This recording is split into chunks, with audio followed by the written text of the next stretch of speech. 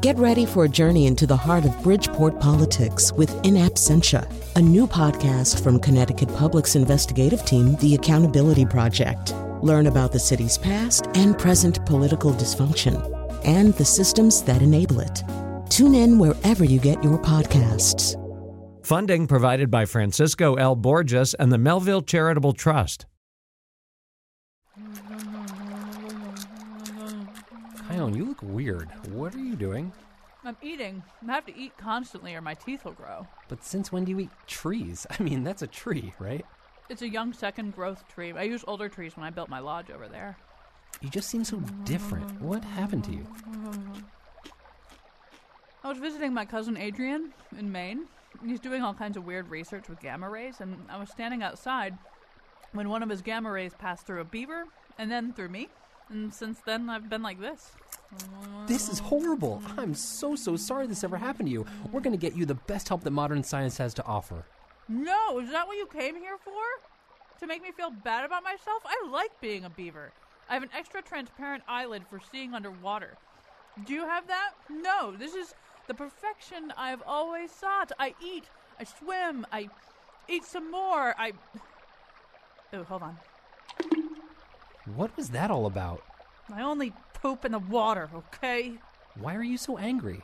You try passing something with that many wood chips in it and see if you're in a good mood. Kion, this is no way to live, and I want you to... Wait, shh, do you hear that? Hear what? Can't believe you don't hear that. A trickle? A tiny trickle. Do you hear that? It's a leak. I've got a leak in my lodge. Oh, this is bad. This is bad. Beaver's worst nightmare. Where is it? I don't see it, but I hear it. I gotta fix it. A leak! You need to introduce the show now. You did this, didn't you? You put a leak in my lodge because you hate that I'm a beaver. I curse your pink, hairless body with no tail and your lack of an overbite. Well, here's a show about the world's greatest animal, me. And now a personal friend of Jerry Mathers, Colin McEnroe. Yeah, actually, that's a different beaver.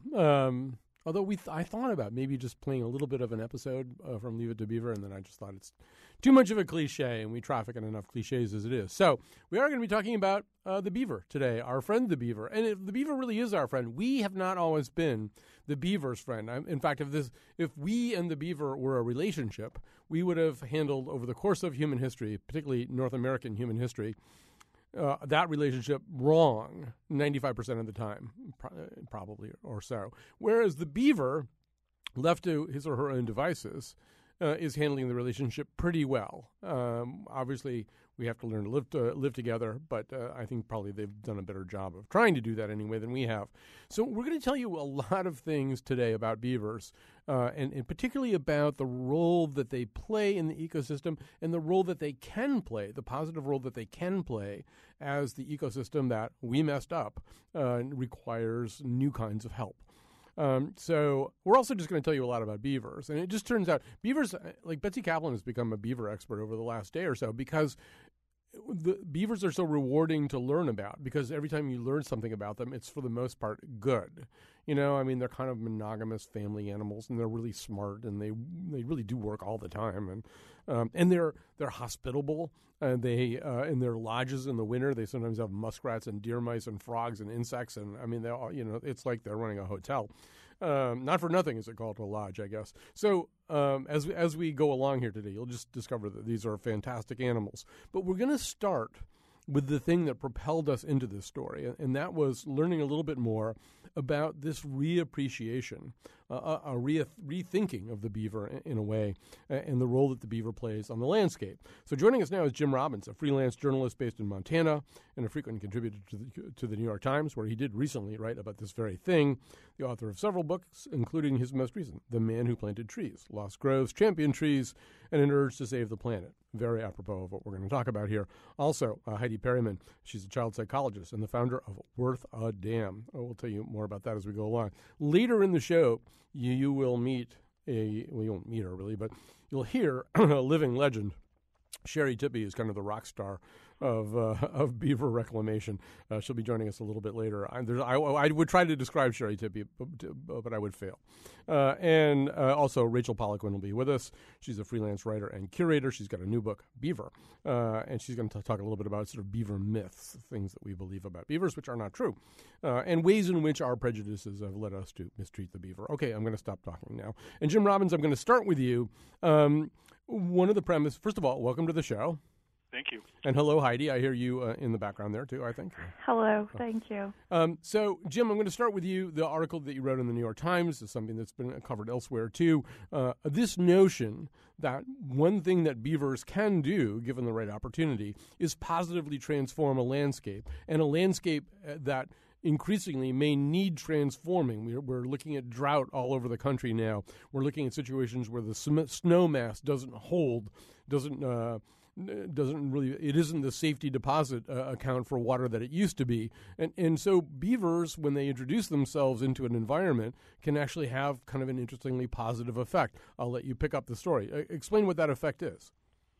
Well, that effect is beavers build a dam in order to back up water and create a pond, which is their safety zone where they can build a lodge and enter the lodge underwater, which essentially keeps out predators. And what they do when they build these ponds is they raise the water level of not only of the stream but the groundwater level. And if you have a series of these dams along a stream, you can really impound a lot of water and raise the water level to the point where these streams are reclaimed. And that was the tours that we did for this story, looking at some of these streams. And sometimes it's beavers that build these dams, but there's also ways to kind of go to school on the beaver dams and build dams that mimic what they're doing as well, which they call, appropriately enough, beaver mimic dams.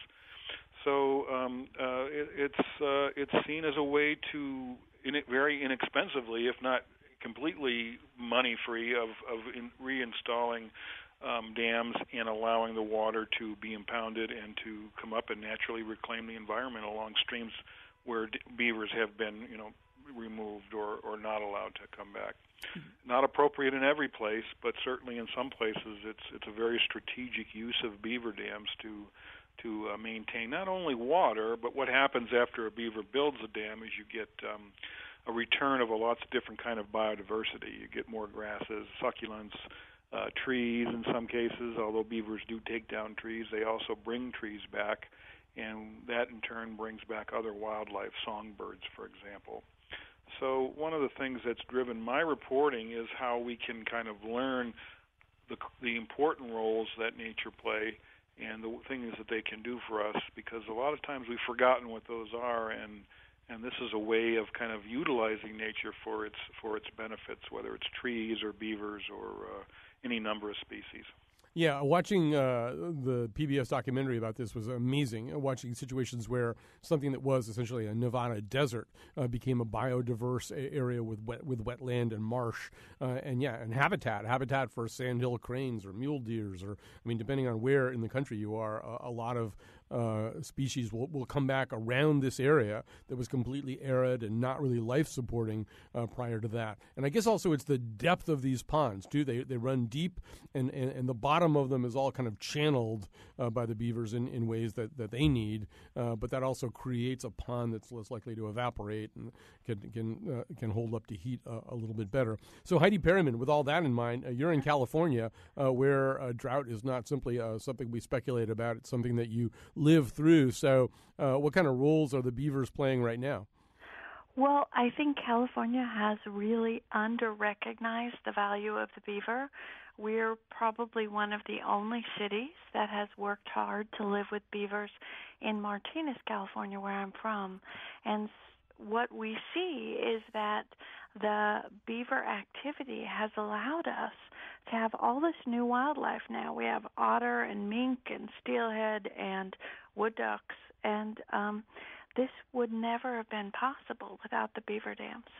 Now, Jim Robbins, we have to be, as you were sort of suggesting earlier, we have to be a little bit realistic about this. This has been a shaky relationship for a long time. And there are situations in which a beaver dam is kind of either not appropriate or because of what humans have done, it represents either a nuisance or an actual safety hazard. A beaver dam that breaks can actually wipe out a road, and it's not unusual to see them flooding houses. So can you talk a little bit more about the balancing act that gets done around that? I think we've moved along from just randomly dynamiting their dams, but on the other hand, there are situations where you kind of don't want a beaver.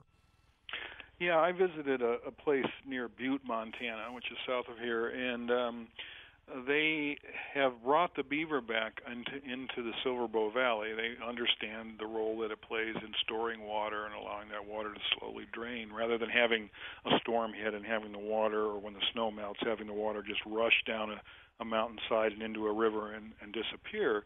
They realize the importance of beaver dams for impounding water and allowing it to release slowly so that people in the valley can use it for agriculture or drinking water or whatever. But there are places down low in the valley where they've had beaver problems. One place in particular, there's a culvert, a big culvert. It's near a park, and there are a bunch of homes around the park, and the beavers have kept building their dams in this culvert. They see the culvert as kind of a half-completed dam, and they come in there, and they've stopped up the culvert and build the dam to make their pond, to make their lodges. Well, what happens is when they stop up the culvert, it backs up the water and it floods the park and floods the homes, and people can't use the park, and the homes get water in the basement. And so the beavers kept coming, and they kept trapping them out and shooting them out, and they kept coming back, because if there's one thing a beaver can't stand, it's the sound of running water.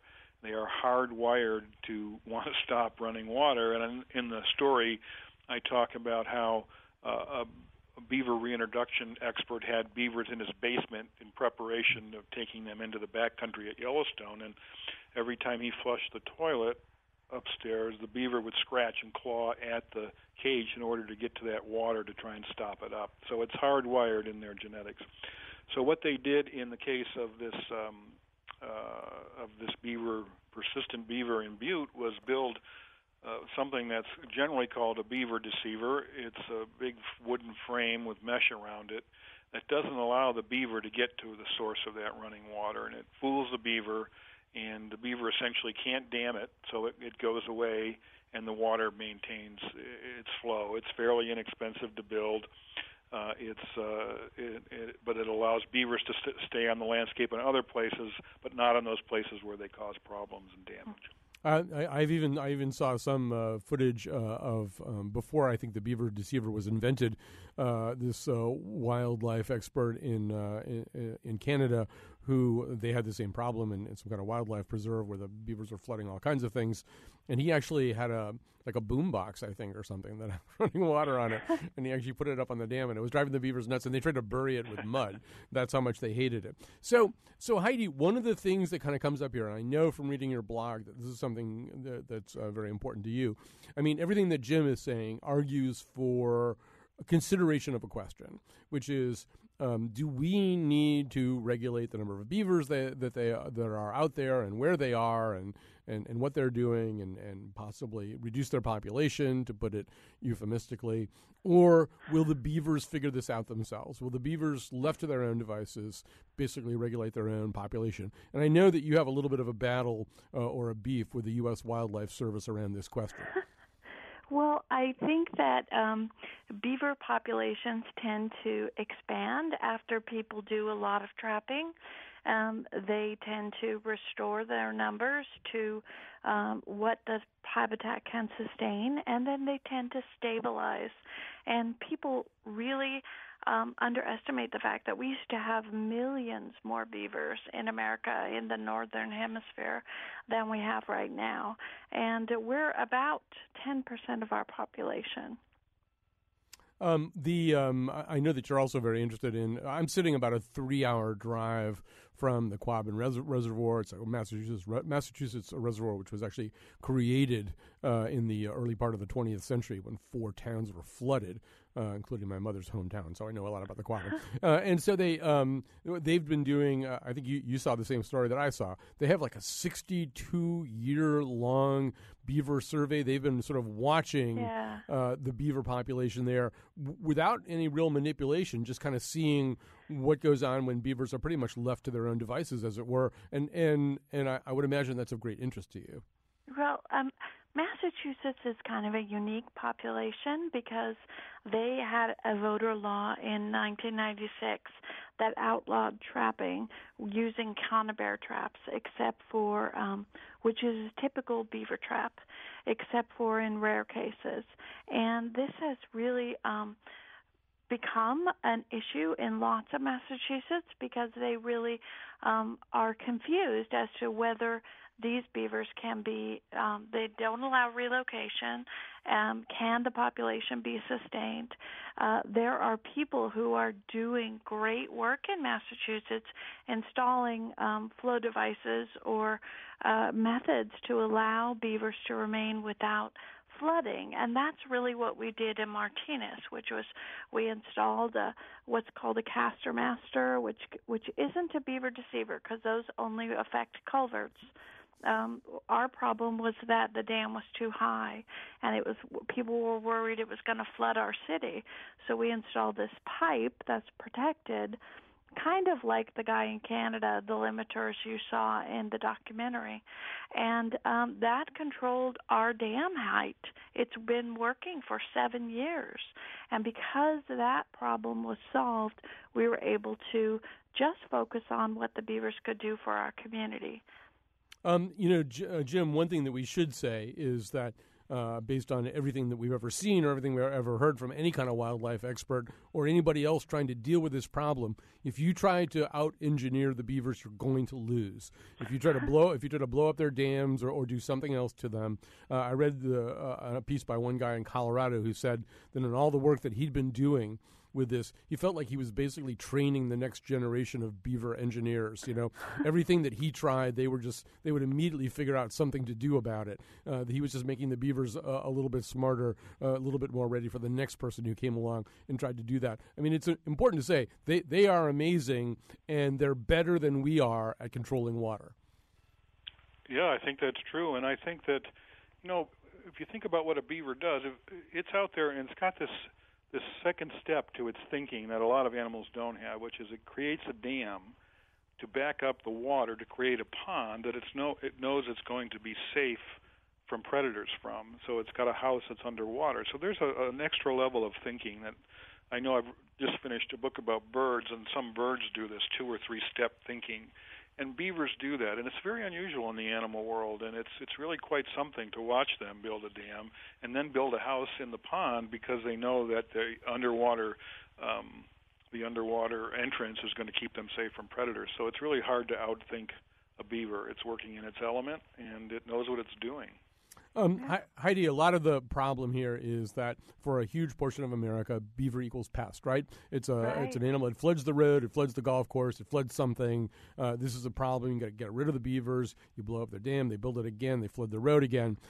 So a lot of this is maybe trying to call a little bit more attention to what these animals are, who these animals really are. Right. I know you actually do sort of a beaver festival, right? I mean, is that sort of part of it? We do a beaver festival every year. This year will be our 8th one, and what we're trying to do is to teach cities how and why to live with beavers and really make it clear that solutions are very available. They aren't expensive, and they do work for the long term.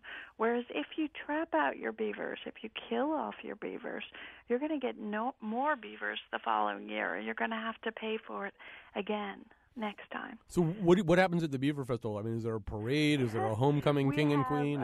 We have events and activities for children. We have wildlife groups from all over the state kind of teaching how beavers help wildlife in general. And one of the things that we really have enjoyed is kind of connecting with the community to allow individual voices to really change the policy. I mean, originally Martinez was going to do just what every city pretty much in America does when they have beavers in their creek, which is they were going to kill them. And so we were able to force them to solve the solution in a different way by bringing in an expert from back in 2007. We had to go all the way to Vermont to get an expert. We had to go get Skip Lyle, 3,000 miles. So, and now there are experts all over the country. There are websites all over to teach about this. There wasn't back then. So, Jim, bearing in mind even what your new book is about, I mean, this is a way into a larger conversation that this is an animal that has been used a certain way. I mean, for, a couple hundred years, basically, all we did was kill it and put it on our heads. And then it started to be viewed in an era of development as this problematic species that was interfering with development. It does seem as though we're being called upon right now as a species and as a society to think a little bit differently about how we interact with our own environment and what the animals are there for. I mean, they're not just there to be exploited by us or gotten rid of by us if they seem to be in our way. Does this make you sort of McKibbenishly hopeful that maybe we'll look at the beaver and sort of get it? I think so. I mean, all of nature. I'm an intellectual pessimist, but a glandular optimist, and I see a lot of bad stuff going on, but I also feel hope, and people are hopeful, and the beaver is one example. I think what's going on is people are starting to realize in a big way that nature has a wisdom, and it's not that it hasn't been there; it's that we haven't appreciated it. One example that has to do with forest in New York. Years ago, they were going to build a new water treatment plant for the water for New York, $8 billion.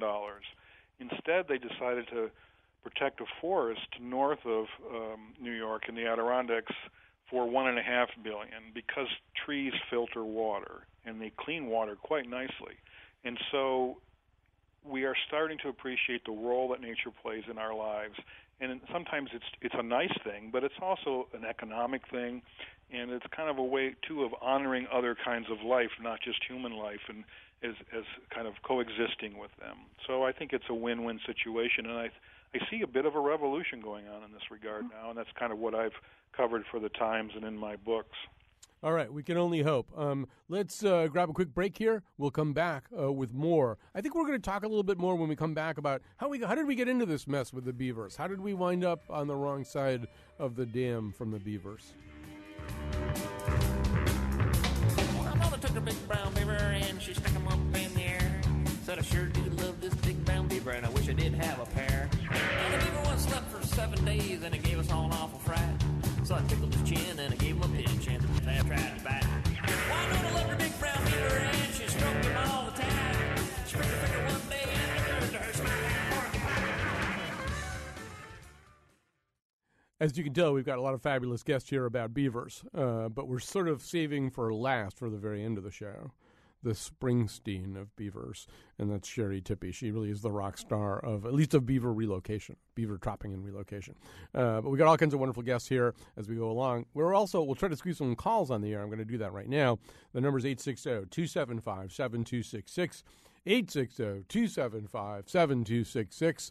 And you can also, if you can't get through on the phone especially, you may want to tweet at us at WNPR Colin. Our tweet master, Greg Hill, is right here. He'd love to hear your beaver tweets. Not that beavers actually tweet, although they do vocalize a lot. Watching all this footage of them, I was amazed at how much noise they make. They make this kind of pleasant, almost cartoon-like noise. All right, so Heidi's still with us. Before we add Rachel, let's go to Maureen in East Haddam. Hi, Maureen.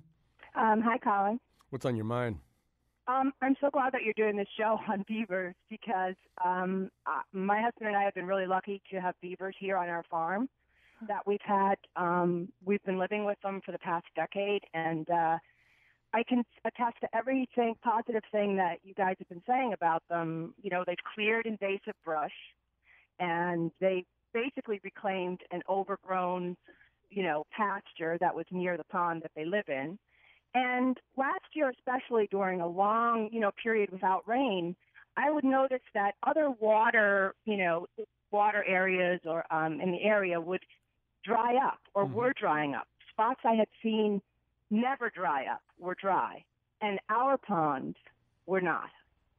Yeah. No, actually, well, Heidi can confirm this, that there are parts of the country that are experiencing drought right now where basically one rancher may be asking another rancher who does have beavers if he can come over with some of his livestock. Cattle or take water from his wells. There's research from Glenishode out of Alberta that says that during a drought, beaver ponds had 9 times more water than equivalent areas without beaver. That is an unbelievable amount of water. And you have to think about, they're not only keeping the water on the land, they're also keeping the water underground. So the aquifer is restored because of that ponding that the beaver is doing. That's Heidi Perryman. She's going to be with us for a while. You can find out more about her. You can just Google Wortha Dam, I think, and you will find Heidi pretty quickly. Let's add, for her second appearance on our show, Rachel Poliquin is back with us. She was the author of The Breathless Zoo, Taxidermy and the Cultures of Longing. We did a whole show about taxidermy. Her new book, Beaver, for the Animal series of a book publisher whose name I can't pronounce, is due out in 2015. Rachel, welcome back to the show. Well, thank you very much. So let's sort of go back in time. I mean, we've been talking for a while on the show about all the good that beavers do, that they can do, and that there is beginning to be a reappraisal. Even ranchers who might have seen them as pests 20 years ago are starting to realize that in a drought, you do want those guys creating ponds that don't evaporate during droughts, and creating whole new ecosystems and bringing back biodiversity that's vanished from certain landscapes. But it wasn't always thus. And most of the story of at least New World settlers and beavers has been a pretty unpleasant one. But just begin by telling us, I mean, sort of in legend, who or what have beavers been? I mean, what's the sort of story of beaver iconography all through human history? Well, beavers have an extraordinarily rich and extraordinarily bizarre cultural history. There are actually 2 species of beavers. There's the Eurasian beaver and then the North American beaver. And the Eurasian beaver, and the stories go back to Aesop's fables and Hippocrates. And Aesop actually wrote a crazy fable about the beaver because they have these scent glands, which are in the lower posterior region of the animal. The ancients believed that these scent glands were actually testicles. And they used them because they were so potently smelly. They used them in all kinds of medical remedies, and Hippocrates actually recommended beaver testicles in these remedies. But Aesop determined that the beaver, when chased by the hunter for these scent glands, would actually self-castrate himself to leave the organs behind so that he could escape with his life. When we say determined, we should emphasize he thought he had determined that. Thought he had determined. And so the beaver became this moral of chastity and austerity and prudence of why lose your life for a few possessions. And so it had this really rich cultural tradition throughout the ancient world, and then the Christian moralists in the medieval period absolutely loved this story because it symbolized cast off all your evils and your sins and give them to the devil so you can escape with a purer life. And so that was one really potent and strange history that the beaver carried with it for a very long time. And it wasn't until about the 16th century that someone dissected the beaver with sufficient anatomical clarity to determine that these weren't actually their testicles and that there was no part of the story which was true. But castorum, which came from the castor sacs, continued to be used as a medicine, mainly for gynecological complaints, which is somewhat bizarre, well into the 18th century. And so it has this really rich medical and moralistic tradition. That's certainly one great story of the beaver. Oh yeah, but I mean, castor oil, which I mean was used long after that. Is that from a beaver? No, and I find that a really crazy thing. And I spent a lot of time trying to find out how castor oil actually got its name, because it comes from this very toxic plant, which the ancients had all kinds of different names for it. They called it the palm of Christ. And they had this is an incredibly rich history, and I take it to this one guy who decided to bring in this particular plant into England in about the 18th century, who determined it would be called castor oil, I guess because castorum had such a rich history within the English particular medical system, but there's no connection whatsoever, but it kind of picked up where castor oil left off. Heidi Perryman, as you're listening to this, back to this idea that the Christian moralists associated beavers with chastity, that's not quite true. But beavers, Christian moralists really could construct a pretty good story around beavers. As far as I can tell, they're pretty monogamous, and they're very family-oriented. Well, it takes a long time to raise a beaver family. Beavers only enter estrus once every year for 12 hours, so you only have a very short time to reproduce, which is why probably beavers are monogamous, because not much time to find Mr. Right. And so what we know is it also takes, 2 or 3 years to raise beaver children. So beavers' families are really essential to the structure of how they live. Beavers get trained on the job with their parents all the time, and we've been able to watch that firsthand for 7 years here in Martinez. Yeah, there's a big learning curve to being a beaver as opposed to a lot of other kinds of animals. So the yearlings, for example, they're not really ready to take over like a whole beaver operation. Absolutely. One of the things we always see with yearlings, which we kind of describe as teenagers, is that they bite off way more than they could chew. Like if you see a tree being chewed, that is a huge tree that will never fall. It's always a yearling that's doing it because they get kind of excited and eager to do what they need to do. We've seen kids, struggling to work along their parents and get trained on the job. And you can really see a change over time of their skill. And even though beaver brains aren't huge, beavers are not geniuses, but they do tremendous on-the-job training. So, Rachel Pollock, when there's so many things that we want to cover from the lore of beavers with you, I certainly, like most people, have heard that there's a 400-strong beaver workforce on a beaver gulag of some kind in the North Woods of Canada. Can you tell me more, first of all, about that legend, and then confirm the absolute truth of it also? Well, the legend seems to date to the early arrival of Europeans in North America. And I assume when they first came here, there were extraordinary, amazing beaver dams that had been around for centuries. And because beavers are rodents, and most European naturalists thought rodents were the most lowly of creatures, they had no understanding of how such a lowly animal would actually be able to construct dams, there are some dams which can be up to 1 kilometer long.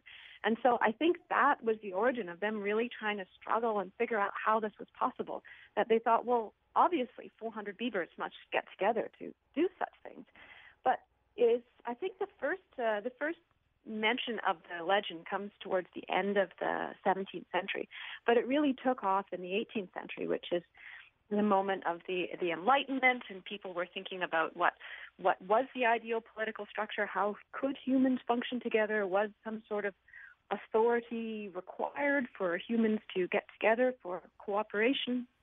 And so it was repeated over and over again by various naturalists, but also some of the big top names in the Enlightenment, some great philosophers who applied to the 400-strong beaver workforce whatever political structure they thought was the most ideal, whether they preferred to live in an authoritarian regime or whether they thought that there was such a thing as utopia and we could all get together without an overlord. And it was repeated over and over again throughout the 18th century, and you finally get its sort of crescendo in the writings of some of the Romantics, even into the early 19th century. I was told that it was an anarcho-syndicalist commune in which each beaver took turns being an executive officer for one day, but all substantive decisions of that officer had to be ratified by 2/3 of the voting beavers. Just because time is short, time is fleeing, and it seems to fit Tierra del Fuego. This is a pretty amazing story because, most of what we've been saying today with Heidi, with Jim, we'll be saying it more with Sherry when she gets here, is kind of about how, in fact, beavers can, if properly handled and related to enrich a landscape and really make things better and stimulate the growth of trees by clearing out certain trees and creating room for growth and stuff like that. Now, Tierra del Fuego is a slightly different story, and this is a case where you can watch in black and white footage in dating back to, I think, 1946, an ecological disaster unfold before your eyes. So I'll let you take over the story, though, Rachel. Yeah, in 1946, they brought 50 beavers down to the Tierra del Fuego Islands in the hopes of starting a fur trade, and they just let them loose down there in the bottom of the world. And the fur trade flopped. The fur trade kind of flopped around the world at around that point, and no one really took notice of these 50 animals down there.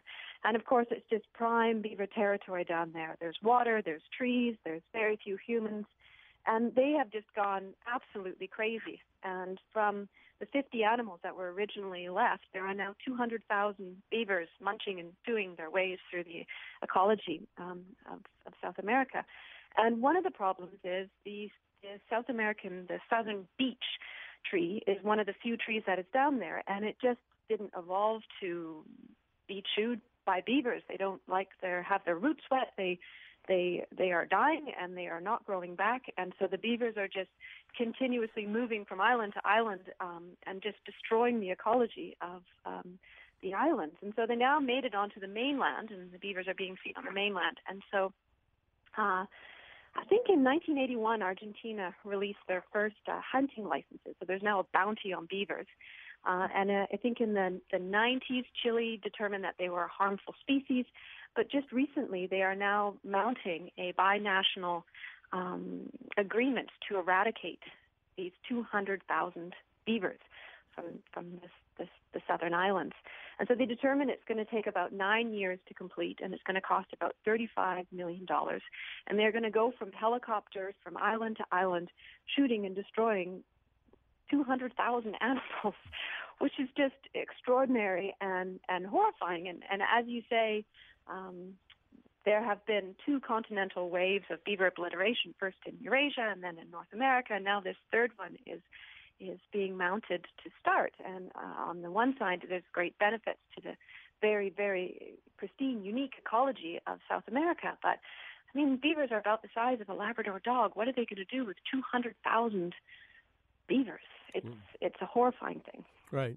I understood that part of the problem is that the trees in Tierra del Fuego don't grow back because they're growing upside down. And I would assume that. Though you'd think that would make it easier for the tree to grow if it's growing upside down.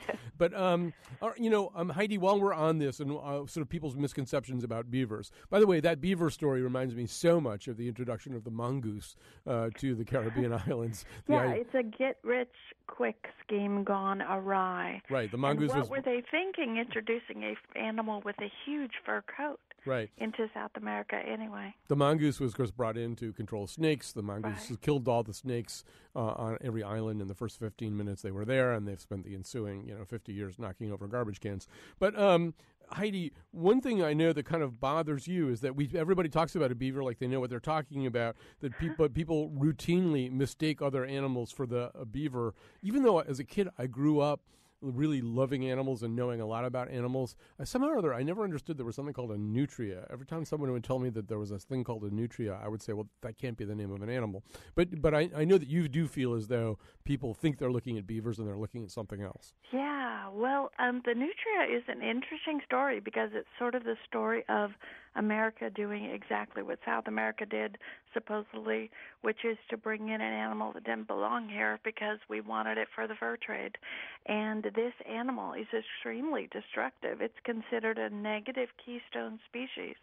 It's chewing things, and, of course, it doesn't build dams. But the problem is that whenever you see a photo on the news that is of a beaver, it may or may not be a beaver. Very often they're using stock footage that is actually a nutria. And, I've gotten there are very rare cases where this is actually solved and reported differently. But in fact, people misunderstand nutria. And the reason this matters is because it's sort of like mistaking goofus for gallant. I mean, they're very different animals. They cause very different effects, and so I really want to be able to help people know the difference as much as possible. The other thing that makes it even more confusing is that nutria is actually the Spanish word for otter. So it couldn't be more mixed up. No, it couldn't be more mixed up. All right, we have to take a break. When we come back, we will be bringing aboard the Springsteen of beaver relocation, and maybe even more than that. Sherry Tippey is going to join us. And Bill took the downstream side, and Bud took the upstream side. You got to build your lodge with pride, 'cause that's what beavers do.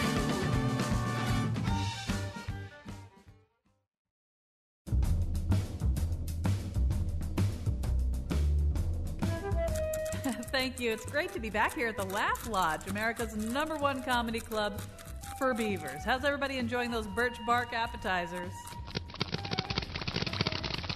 Try the fern lasagna. You won't regret it. So listen, anybody hear about the enormous rodent with an obnoxious musical career? His name is Justin Beaver. Beaver audiences are so easy. Today's show was produced by Betsy Kaplan and me. Jackie Filson is our intern. Greg Hill appeared in our intro and tweets for us at WNPR Colin. The part of Bill Curry was played by Mel Gibson. For show pages, articles, and videos of the Faith Middleton Show staff fighting a beaver for the last piece of sapling, visit our website, WNPR.org. On tomorrow's show, the history and philosophy of cowardice. And now, back to Colin. All right, we're back. When we first started thinking about doing this show, we realized there were a lot of great people that you could get as a guest, and we got some fabulous guests. We're so grateful to Jim Robbins and Rachel Poliquin and Heidi Perriman, who's still with us. But there really is one rock star of this world, and that's Sherry Tippey. She's the top live trapper of beavers in North America. She rescues beavers in Colorado and rehabilitates and locates them to areas where the ponds they create will be needed. And one of the reasons I think that she has emerged as such a rock star is that in some ways she is such an unlikely wildlife friend. Sherry Tippey, one of the things that you usually say right off the bat, I think, is you're not somebody who really goes camping and stuff like that, right? You're a hairdresser? No way do I go camping. I believe in Bigfoot, and I know he'd come and get me. Right. So how did you get involved with beavers? I mean, you're really involved with beavers. This is both an ecological crusade and a love affair, I think it's fair to say. Well, you know, it's really, I mean, I believe in the earth, and I believe that the earth supports us, and beaver are right there, especially in an arid environment, to provide water for us, which is our lifeblood, really. So explain what it is you do. First of all, how do you trap a beaver, and then how are you able to reintroduce them to other areas? Well, what we do is we go out in early evening, and we set up these hand-cocked traps. They're very large. When the beaver get in them, they're not hurt. The very next morning, we go back and we take all the traps away. And if we have beaver, we bring them home. I always want to make sure that we get the whole family, since beaver mate for life and they're monogamous. Yeah, okay. So I know I heard you say one thing in one of the documentaries. You say, I'm not getting these beavers out of a catalog. So whatever I get, whatever the family is, that's what's going to the next place. Right. You might get a new mated pair, or you might get a family that has just started mating, which means they'll have very few kids, maybe one, maybe two, or you might get a pair that's got yearlings and kids. One time I caught 8 beaver, and they were all related. You know, I think one thing that's hard for people to appreciate or maybe even believe in, somehow or other, the idea that you can capture an animal in one place and release it in another, it just seems like that's never going to work, or the animal's going to try to get back to wherever it was you found it in the first place. I mean, how well do these beaver relocate and adapt to the places you bring them to? Well, they relocate very well. In fact, when beaver were almost trapped out into extinction, one of the ways they brought them back was on horseback. I believe that there was a remote area in, Montana, Idaho, someplace like that, and they put them in a box and then dropped them from a helicopter, and I don't know how many beaver there were, but they only had two deaths.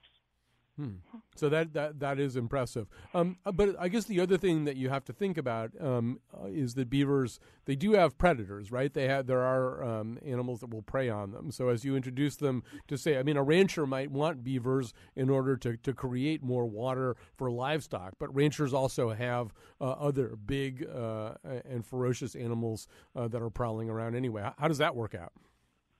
Well, sometimes it doesn't. We gave Beaver to a hunting ranch 42 miles west of Colorado Springs. He has a huge hunting ranch. People come from all over the world to get elk, and he needs the beaver desperately. His mother, who's 81 years old, used to swim with the beaver in the ponds. And every time I bring Beaver back, she cries. She's so happy to see him. But for a while, lions were getting some of them. But we kept it up, and then they started building dams. Now he has the biggest dam on his property that he has ever seen, and he is more than thrilled. That is terrific. Heidi Perryman, I can hear you there in the background as Sherry Tippie is talking. In Martinez, California, and the places you've seen this, do the beavers have predators? Are there things in California that are eating the beavers? There are certainly predators even in California. Coyote, bobcat, lots of other kind of interactions with animals can be dangerous for beaver, obviously. But the biggest problem for beavers is has two legs and walks, and it talks. We're the biggest problem for them, and we pretty much wiped them out. So it's remarkable that they even made it back.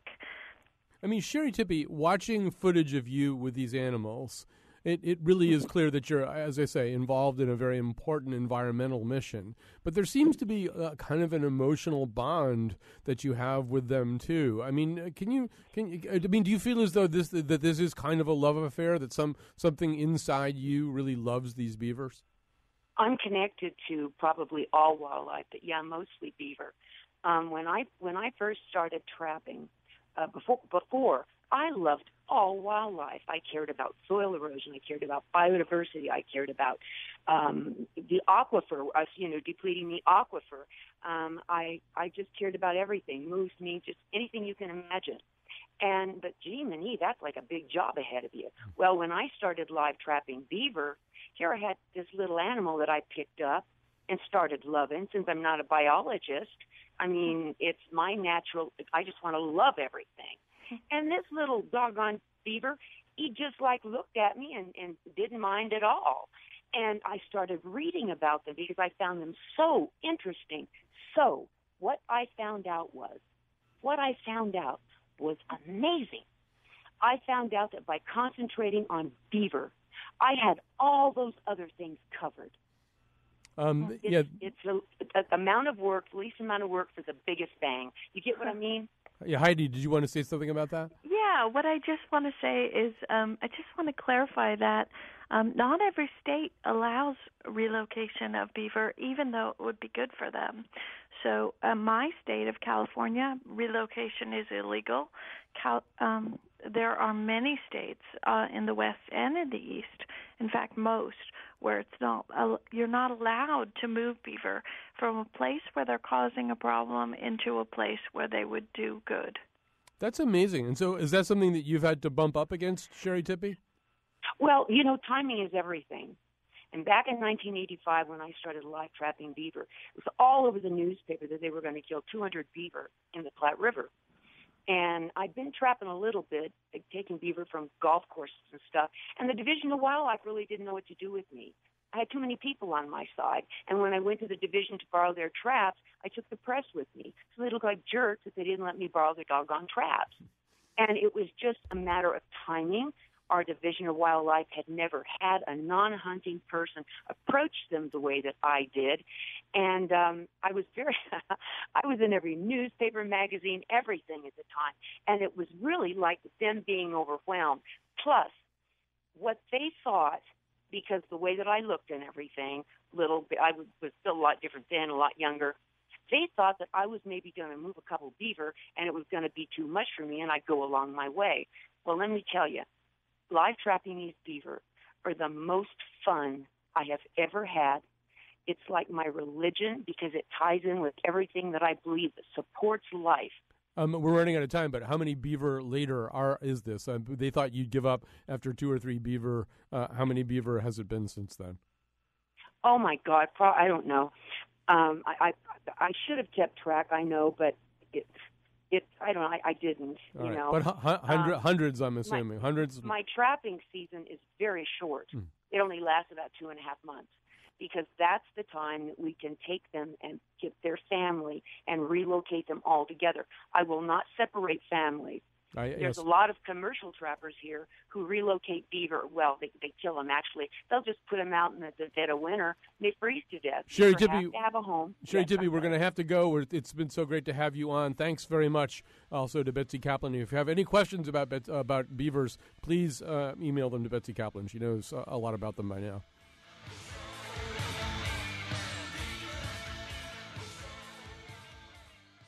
Hey, Greg, you want to come to my lodge later? I used my teeth to whittle a folding chair with an attached ottoman.